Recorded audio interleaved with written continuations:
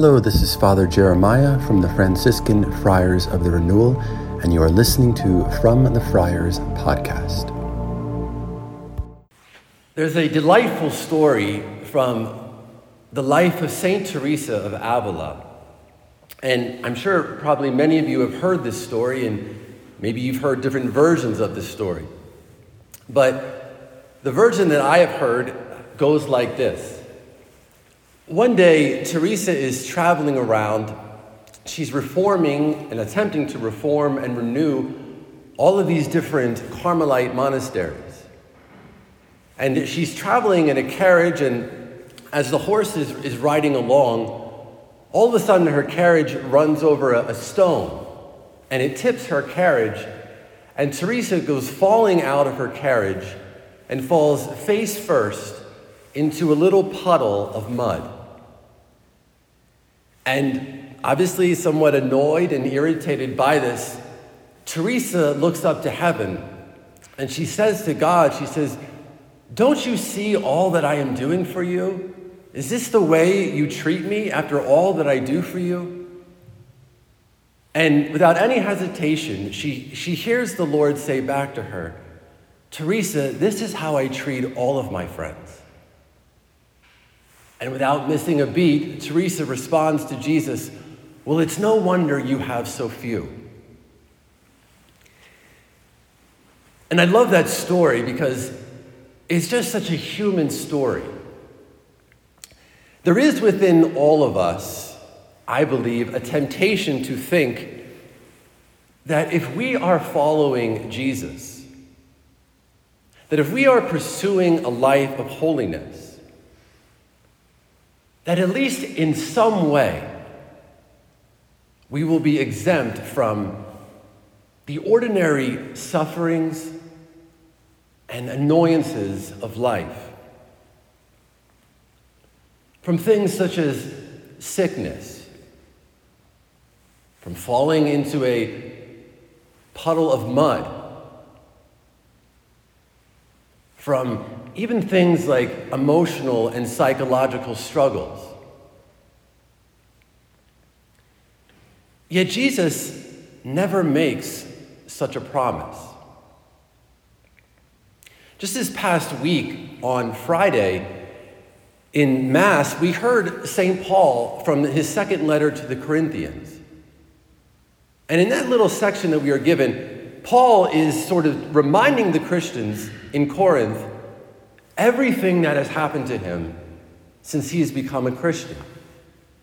And he has a whole litany of things. And just to mention a few of them, he says that since he's become a Christian, he's been imprisoned,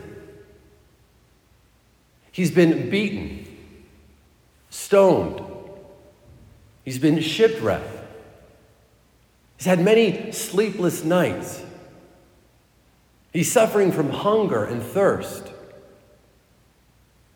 And now he is dealing with anxiety because of all the churches that he is responsible for. And you know, one could ask about St. Paul and even us, well, then what difference does Jesus really make in life? If I'm going to suffer with him and without him, does he even really matter? And the answer, I believe, is found in today's gospel. Today's gospel is from Matthew chapter 10. And this whole chapter is oftentimes referred to as the Great Commissioning. Because Jesus is sending out his disciples to preach and to testify to the gospel. And this specific passage, verses 26 to 33, Jesus is teaching the disciples about the one thing that will greatly inhibit not only their missionary life, but also their interior life. And it is something that each one of us struggles with to varying degrees. And that is fear. Jesus says today, fear no one. Do not be afraid of those who kill the body, but cannot kill the soul. And again, I think we could read this and say to ourselves, okay, Jesus tells me not to be afraid because nothing bad is going to happen to me.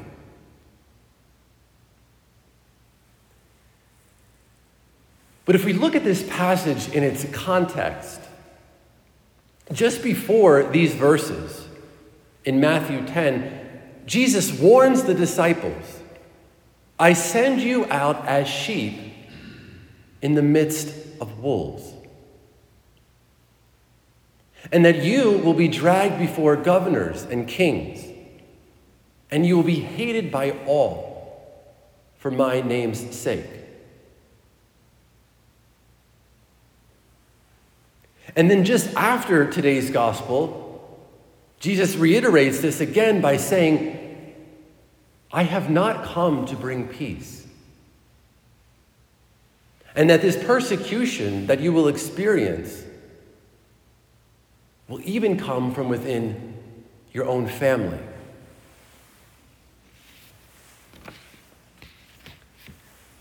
And so, sandwiched right in the middle of these promises of persecution is today's gospel, with the admonition not to be afraid. And it can almost appear like a joke. How could we possibly not be afraid after what Jesus has just told us before this passage and what he reiterates afterwards?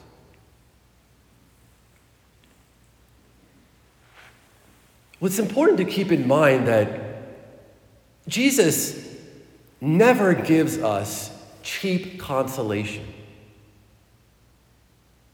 That Jesus doesn't want to just simply make us feel good and to assure us that everything is okay. Everyone is going to love you. Everyone is going to listen to you. And everyone is going to accept you.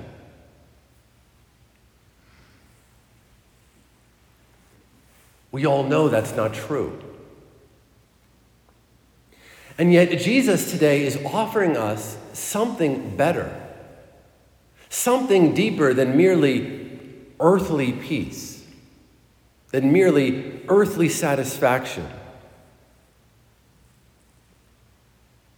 And what he offers us is an interior certainty that is based upon an eternal truth, which is that regardless of what happens to us in this world,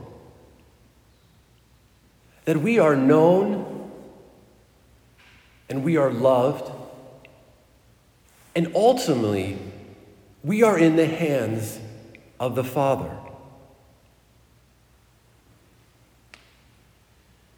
And this is something that no person, no circumstance, and no situation in this world can ever take from us. Unless, of course, we let it. Jesus emphasizes this today when he tells us that even the hairs of your head are numbered.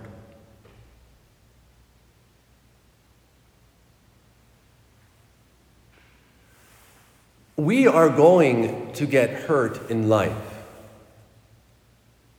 And all of us have already been hurt in life. We are going to suffer. And we have all already suffered. This is a fact about life. And most of the time, Jesus is not going to remove that. Sometimes he does, and sometimes he will, and we should always ask him. But oftentimes, he doesn't. Often I've spoken with many people who really struggle with fear or maybe even anxiety or some other struggle. And oftentimes, they sort of set a limited standard for themselves. And the standard is that they don't want to experience fear, or they don't want to experience anxiety. And I always remind them that having fear or experiencing anxiety or whatever it might be does not make you a bad Christian. It does not mean that you don't have faith or that you're a weak person. It simply means that you're a human being.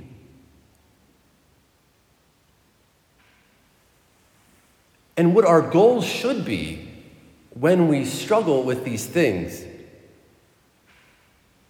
is to not allow ourselves to be dominated by fear or anxiety. That we don't allow fear to make decisions for us.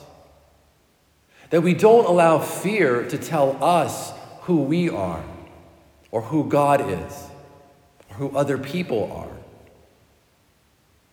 That as best as we can, we don't allow ourselves to be bullied by our emotional life.